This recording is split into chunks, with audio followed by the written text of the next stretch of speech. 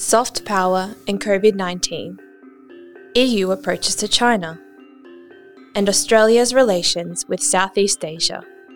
Welcome to Policy, Guns and Money, the ASPI podcast, with me, Olivia Nelson.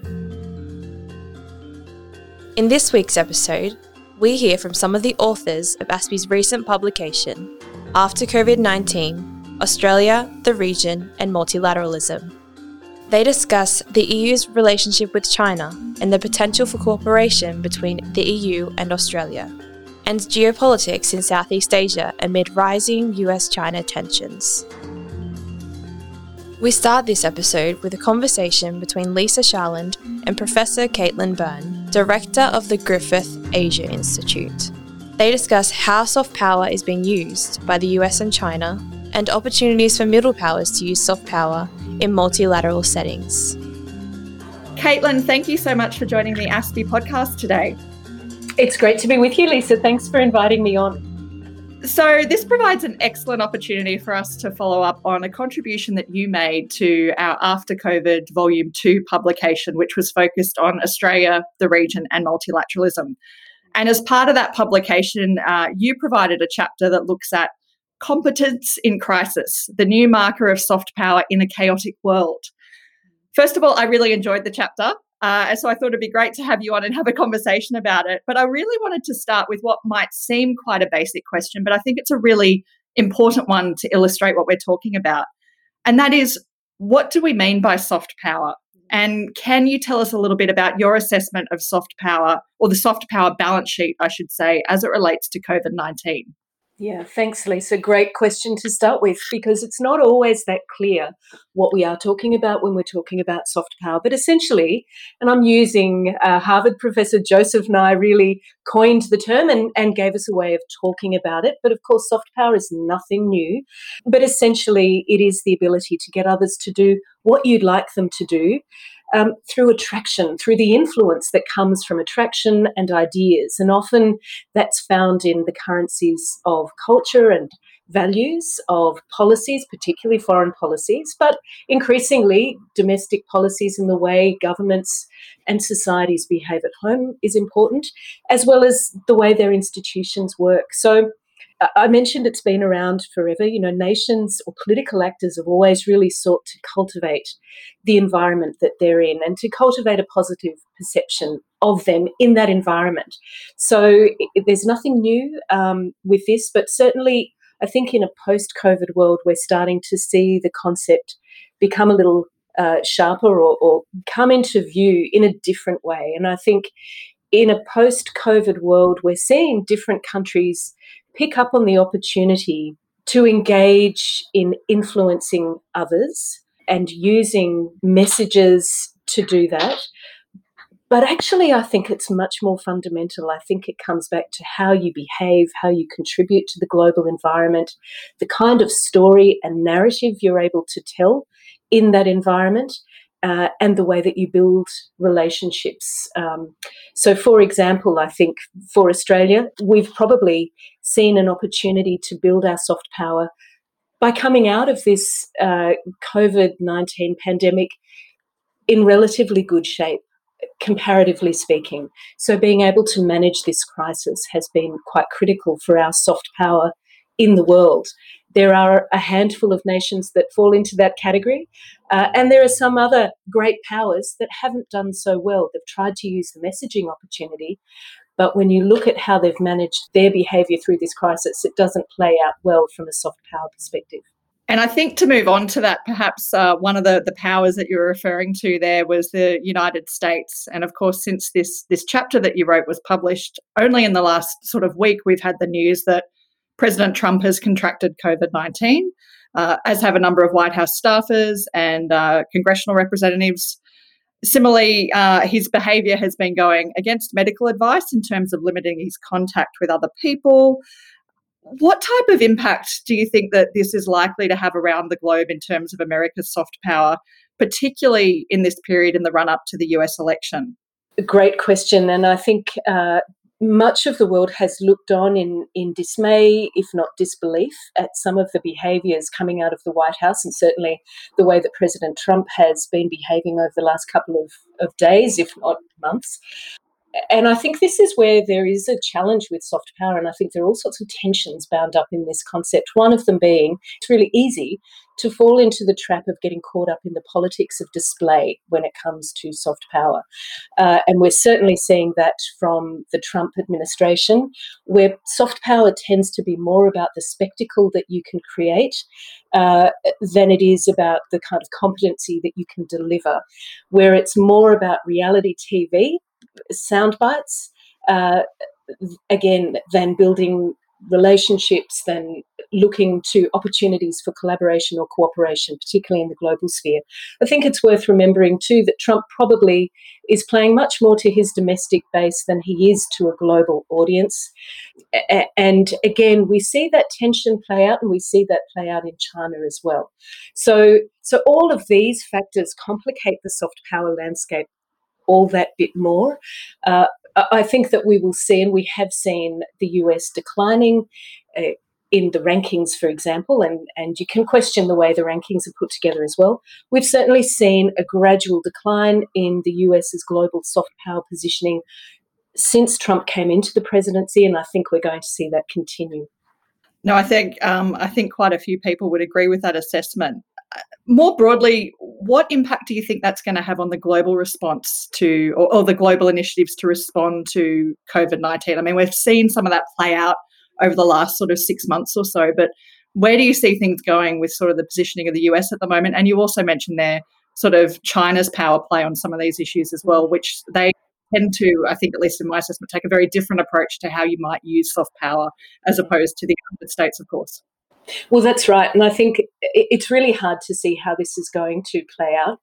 Certainly, we've seen the role of institutions undermined as a result of the way that China and the US have been playing off the potential of COVID-19 to build their influence, not necessarily through a soft power way. And I think certainly in the case of China, and we can talk about that in more detail, in fact, we're seeing a much more aggressive play on the use of messaging and the sort of influence piece.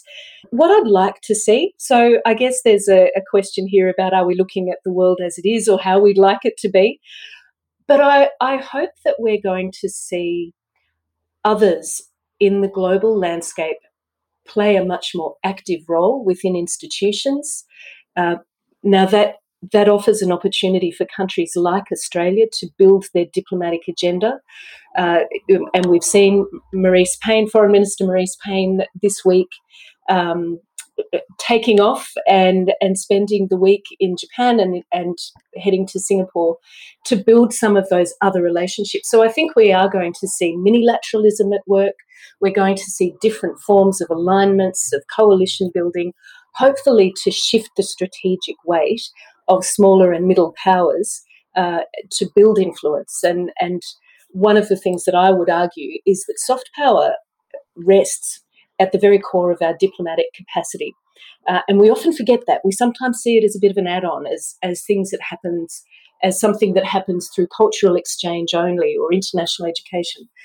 It's a much bigger puzzle. And at its core sits our competency and our capability in diplomacy. So the challenge there is, if we want to be more active, we're going to have to actually resource our diplomatic effort and our architecture in order to actually deliver on that capability. I think that's a really good point. In fact, this week at ASPI, we hosted an event with US Ambassador Culverhouse here, and he pushed back against the view that perhaps Australia was a middle power, noting the considerable influence that Australia could wield. And I think that was an interesting point, given we've seen the developments this year in terms of Australia's engagement in institutions, as you were referring to, the work of the Foreign Minister. I think it's been interesting this week. We've also seen, again, Australia's co-signed onto a statement in the General Assembly's Third Committee with 38 other countries expressing concern about human rights in Xinjiang and also in Hong Kong. And I thought maybe if we could conclude on that point a little bit around the context of multilateral settings and also the engagement we've seen, not only from Australia, but also from China and the US in those settings. And what's your view, I guess, on what role does soft power have to play within those institutions, and particularly around issues of human rights? How might soft power come into influencing perceptions that other countries may have about the role or the standing of countries in those debates? I think this is a really critical point. And again, this is where diplomacy sits at the core of how soft power might be generated and then ultimately wielded on the global stage. And I think it comes through, for a country like Australia in particular, and that's where I've really been spending my time thinking, it comes through in the way that we can lead debates, set agendas, build coalitions and build capacity. So I think the way that Australia operates in those multilateral settings speaks volumes and really delivers into a soft power profile. And let's not forget, coming out of that term where Australia was sitting on the UN Security Council as a temporary member,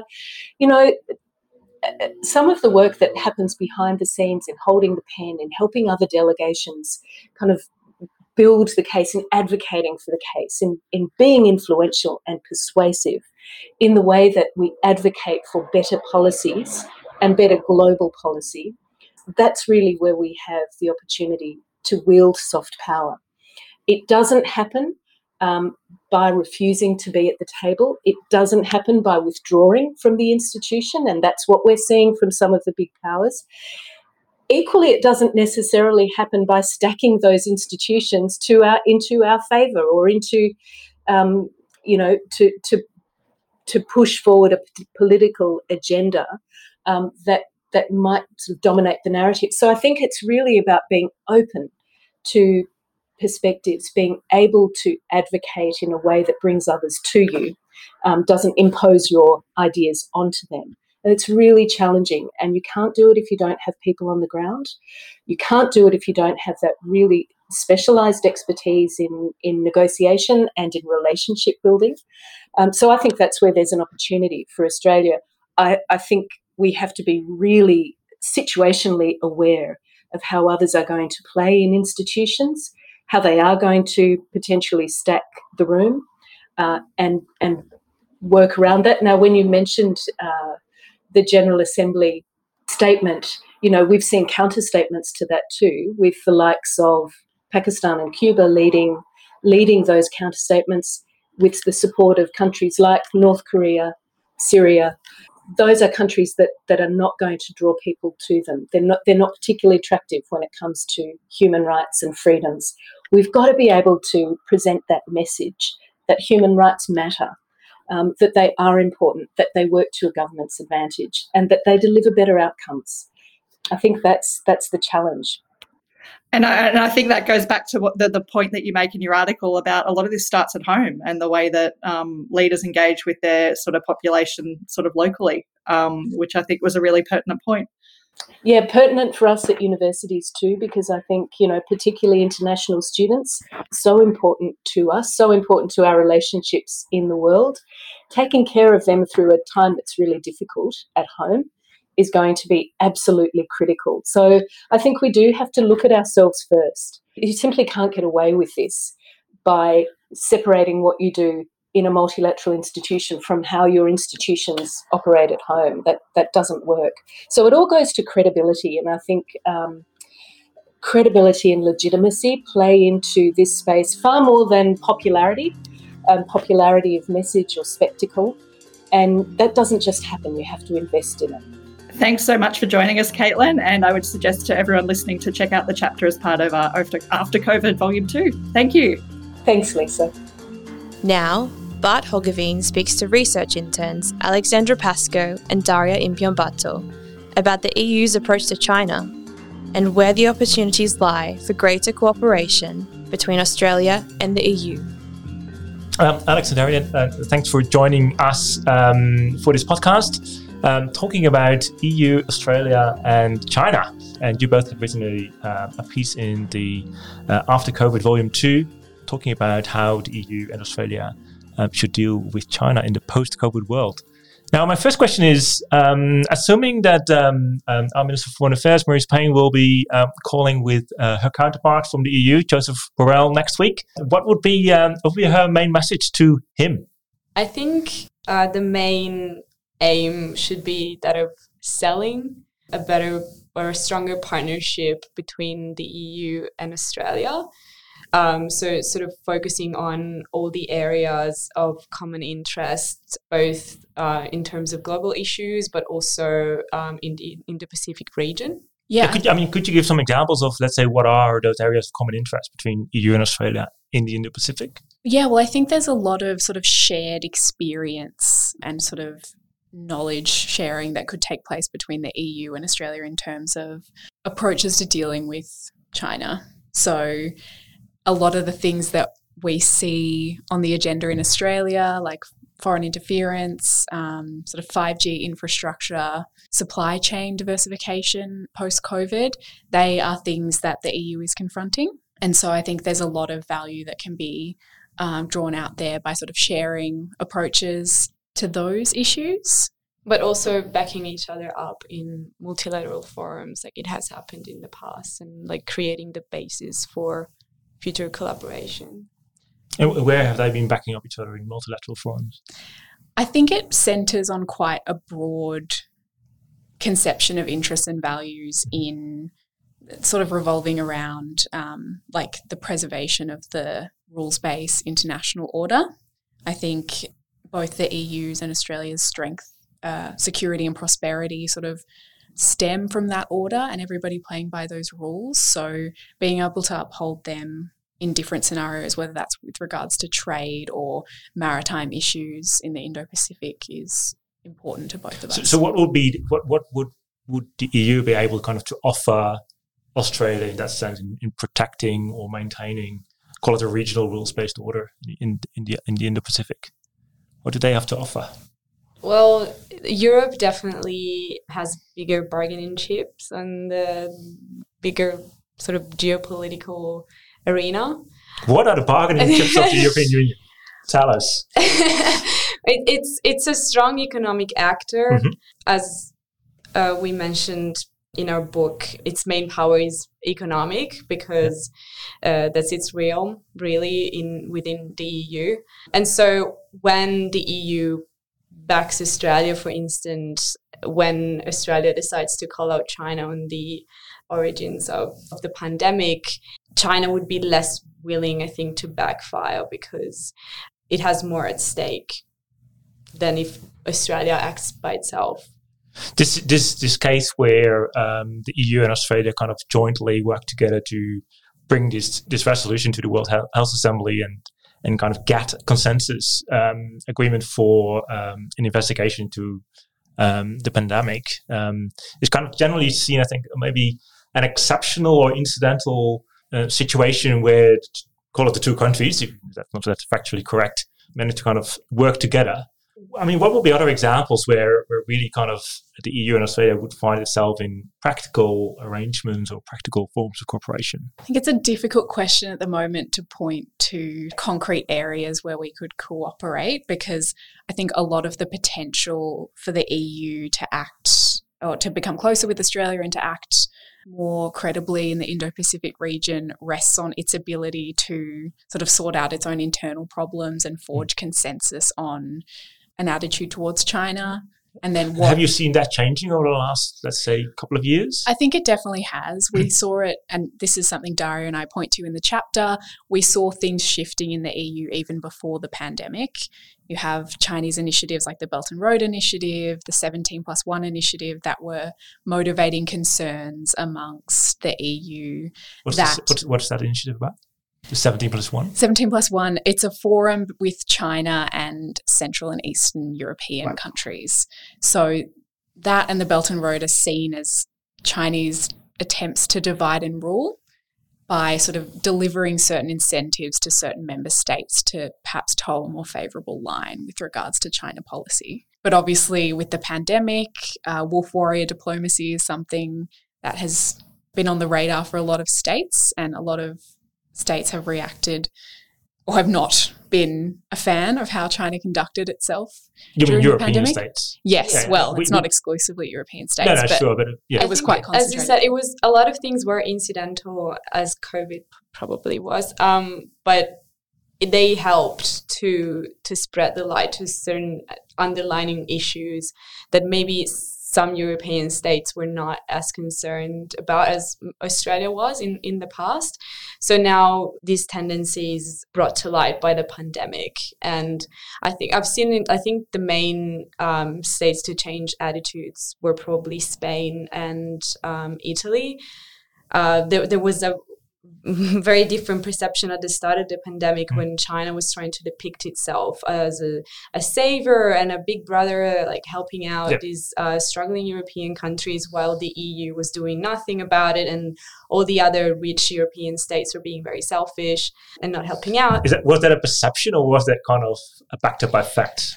I think the EU was late in acting, and there were certain moves by, for example, Germany that I didn't quite understand, like blocking the export of masks and other material that was essential. Other countries have done this as well, if I recall correctly. Yes, but that, Germany's our main neighbor. By our, I mean Italy. So you would expect a different approach.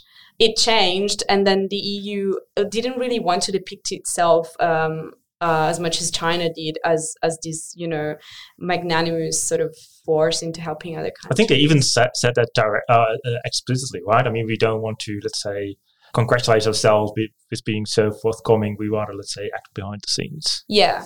But I think with the recovery fund, they have really come a long way. Yes, so the EU came to an agreement on how to fund economic recovery.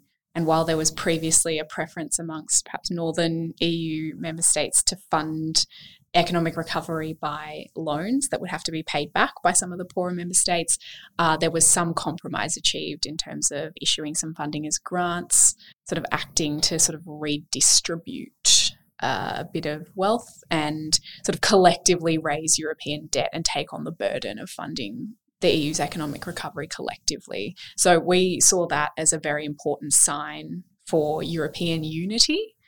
And as that coincides with a shifting view towards China, we think there's a lot of potential there for a more sort of unified and principled stance with regards to China. And that, is a good sort of starting point for relations with Australia or other like-minded partners like Japan, India, to sort of advance a more sort of common or unified agenda. So I think earlier this month there was maybe not the first, but I think one of the very first EU-China high-level dialogues with President Xi and his European counterparts. And this is getting very complicated with the Europeans. It's kind of the president of the Council, the president of the European Commission, and the presidency, which was Chancellor Merkel. What did you read in that outcome statement? And we thought it followed this trajectory that we've been talking about, with the EU has been trying to show a more unified and strong stance in the relationship with China, where it fights more for its own values and is less willing to give in to China's requests. So especially on the economic side, they were trying to rebalance what the EU felt like it was always a relationship based on benefiting China more than the EU. Yeah, so bringing notions of reciprocity back into the relationship, improving EU market access in China, and also sort of pushing China on some of the other issues around sustainable development, climate change, and human rights issues. So we did sort of see this enhanced emphasis on advancing and protecting the EU's interests and values. How did you see it, Bart? Well, I mean, I think I largely do agree with you. I think don't expect a revolution from Brussels or from the European Union. So I think, let's say, when you kind of observe that it follows a trend that has already been ongoing for quite a number of years, I think that's the least you could expect. But what I find really interesting is kind of the change in discourse over the last 2 to 3 years when the new European Commission started, which I think clearly pictures China as a partner, but also very much as a rival, and in some cases as a competitor. And I think having that language being part of the European discourse is a significant change to the past. So I think that's really an opportunity also for Australia. So before probably jumping to the last question, because I want to hear from you, what should our Australian diplomats know about the European Union, which you think they don't understand properly as of yet? I do really see kind of this change in discourse as an opportunity for greater alignment between, I think, some of the Australian messages and the European. And also, I think the example of the COVID WHO resolution, I think, has surprised many, probably even including ourselves. And I hope, let's say, that kind of encourages, I think, a particular kind of our diplomats supposed to look for these very practical ways of cooperation where things are possible and where the EU and Australia can back themselves up. So, final question. What's the biggest myth about the European Union that the Australians don't understand?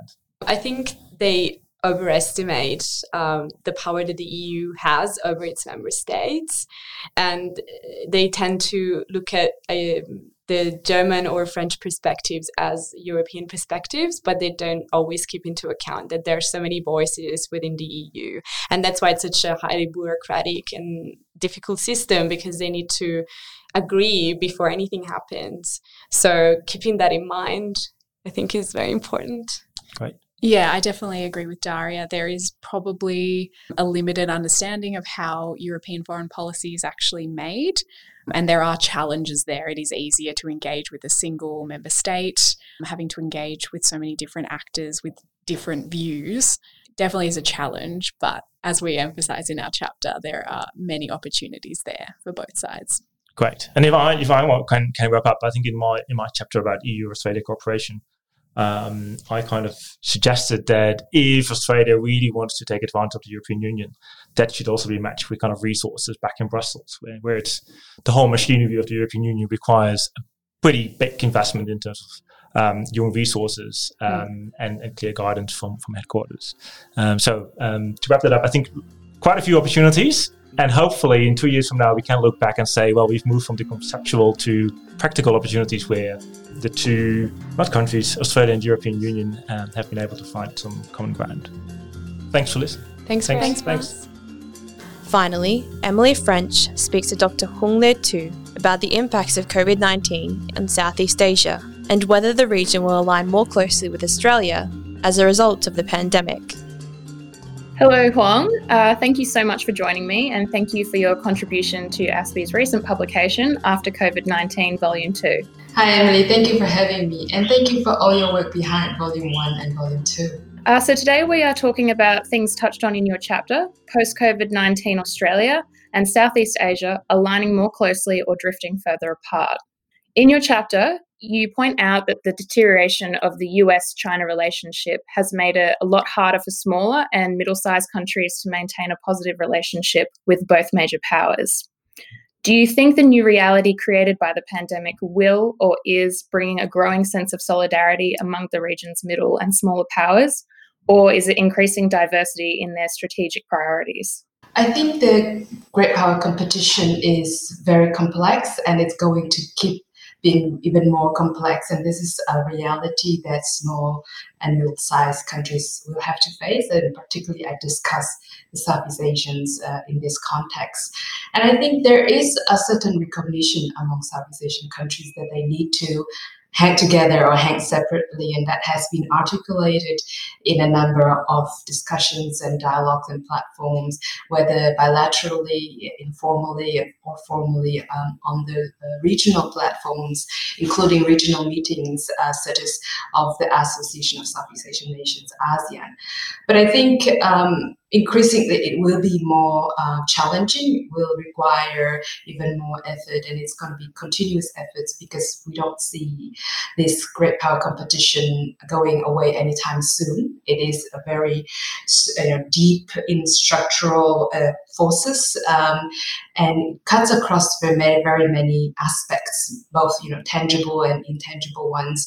So there will be continuous challenges for all Southeast Asian countries to face, from issues such as trade, economics to technology, but also in terms of how US and China compete over prestige and position in the global order and regional positions. So I think there is recognition of Southeast Asian because of their nature and their proximity. They need to be more closely aligned with each other, but I actually see that their strategic options might be further diversified because of the very different nature of their countries and their national interest.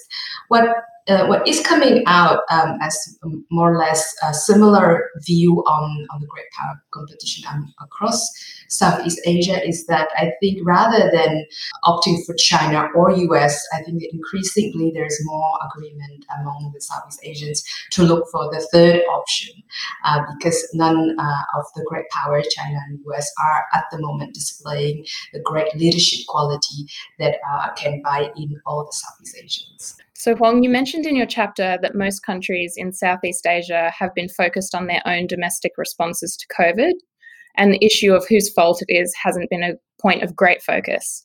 Trump's politicizing narrative and deliberate provocation of racial connotations hasn't been well received, and Australia's push for an international inquiry has unfortunately often been seen in support of this narrative.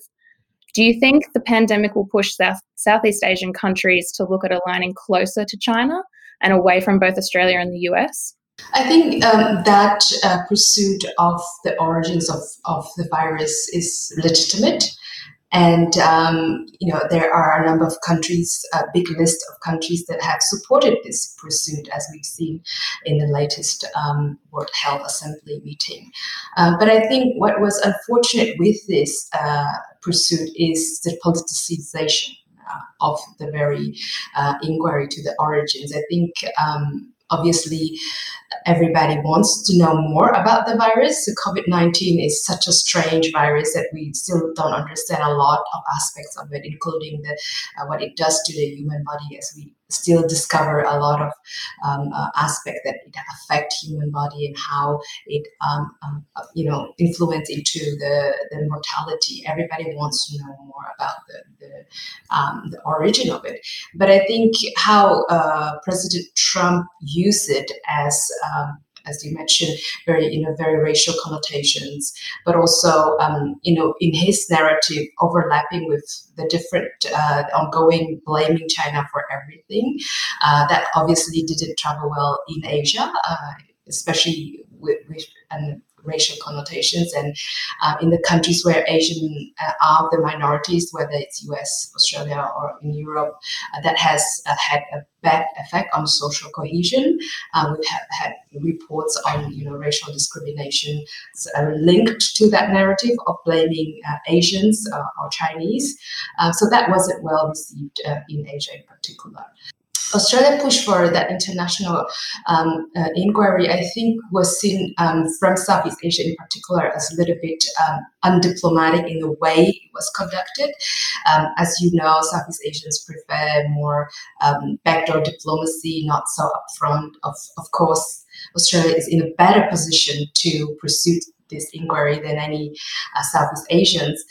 But I think the narrative and the way was done, unfortunately overlaps a lot with the Trump narrative, which Southeast Asians would be reluctant to support because they are afraid that with publicly supporting such narrative, that means that they are also supporting the blame China narrative. And in both informal and formal platforms, I think there was a preference of focusing on how to cooperate to address the virus, how to cooperate to address this public health pandemic, to limit the death toll, to have public health, even in a supply chain of health equipment, and also how to cooperate internationally on the recovery, economic recovery, social societal recovery, rather than spending so much energy on the inquiry itself. So that's the narrative you get from Southeast Asia in general. Would you say COVID is slowing down China's pursuit of its strategic aims within the Southeast Asian region? I would actually say that it is China's more active. I would even say China is hyperactive during the pandemic time. This has been a trend that has been before COVID, and there are there are views that China would have been hyperactive whether COVID or not, with COVID pandemic or not. But we see the hyperactivities in South China Sea, in Taiwan, Hong Kong, and even in India with the borders with India. So you see tensions, high tensions in a number of so-called regional hotspots, and China is really flexing the muscles. It conducts multiple exercises in the maritime domain simultaneously, something that it hasn't done before, and on many fronts it is actually more active than before. And I would say that China sees pandemic as an opportunity to really showcase both, its ambitions as well as taking advantage of the global and regional situation. So I wouldn't say it is slowing down. It's actually whether it is successful or not is another story, but I do think that there are some aspect that some evidence that Beijing is trying to take advantage of the current pandemic. And just a final question. Under President Trump's leadership and policies, there has been significant shift in Southeast Asian sentiment towards the US. With the election on the horizon, I thought I'd ask about some of your thoughts on how the outcome may influence geopolitics within the Southeast Asia region. I think a lot of people are waiting for A lot of people are waiting for the elections in November. Southeast Asia in general has rather been not very supportive of many of Trump administration's policies in the region. And in general, the public perception of Trump hasn't been very good. The regional surveys of elite opinions show that vast majority of Southeast Asia thinks that Trump's administration engagement in Southeast Asia has deteriorated, both in terms of quantity and quality in particular. And I think, and that's with exceptions that, as I mentioned, some countries that Southeast Asians have very different views on many issues, including the US role. And for example, Vietnam stands out in having very different opinion from the rest of Southeast Asia. So I think in general, there is a lot of expectations from November elections. In general, President Trump's administration's policies were received with quite a level of skepticism in Southeast Asia. In a regional survey of public perceptions, I think most of Southeast Asians see the US engagement in the region as deteriorating, both in terms of quality as well as quantity. And of course, there is a nuance to that view, and Vietnam stands out from the crowd. But in general, there's this view that US is interested in Southeast Asia because of the competition with China, not because of Southeast Asia itself. But the studies and surveys also show that this perception can change after the election, and most people expect change after November. I am a little bit worried that it's actually not going to go away no matter who wins, even if Biden wins, as many people put a lot of hope on Biden. And I think there will be change if that really happens. And he might be much more diplomatic. He's had a track record in working in global affairs and, being also experienced with the US pivot and rebalance to Southeast Asia to Asia. He's got very competent advisors, Asia competent advisors. So there will be a lot of change. But I think, as I mentioned in the very beginning, the great power competition is on structural level. So even if we have a change in personnel, in terms of personality of leaders, there will remain a number of structural factors that will mean that US-China competition will continue regardless of who is in power after November. Well, thank you so much for your time, Huang. It's been a pleasure talking to you. Thank you, Emily. That's all we have time for this week on Policy, Guns and Money.